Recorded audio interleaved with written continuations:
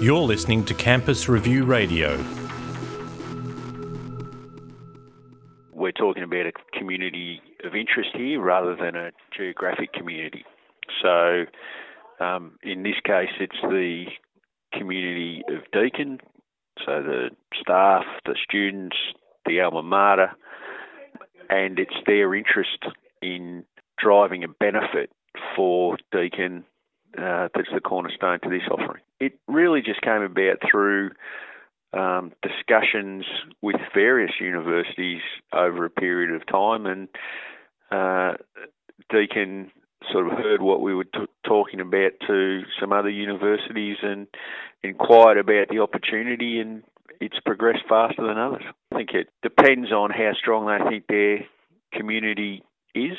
So the opportunity to engage with that community to attract the business is fundamental to the success of it. So you, as a university or as any community, really have to understand the level of engagement that you have with your community and what that opportunity looks like.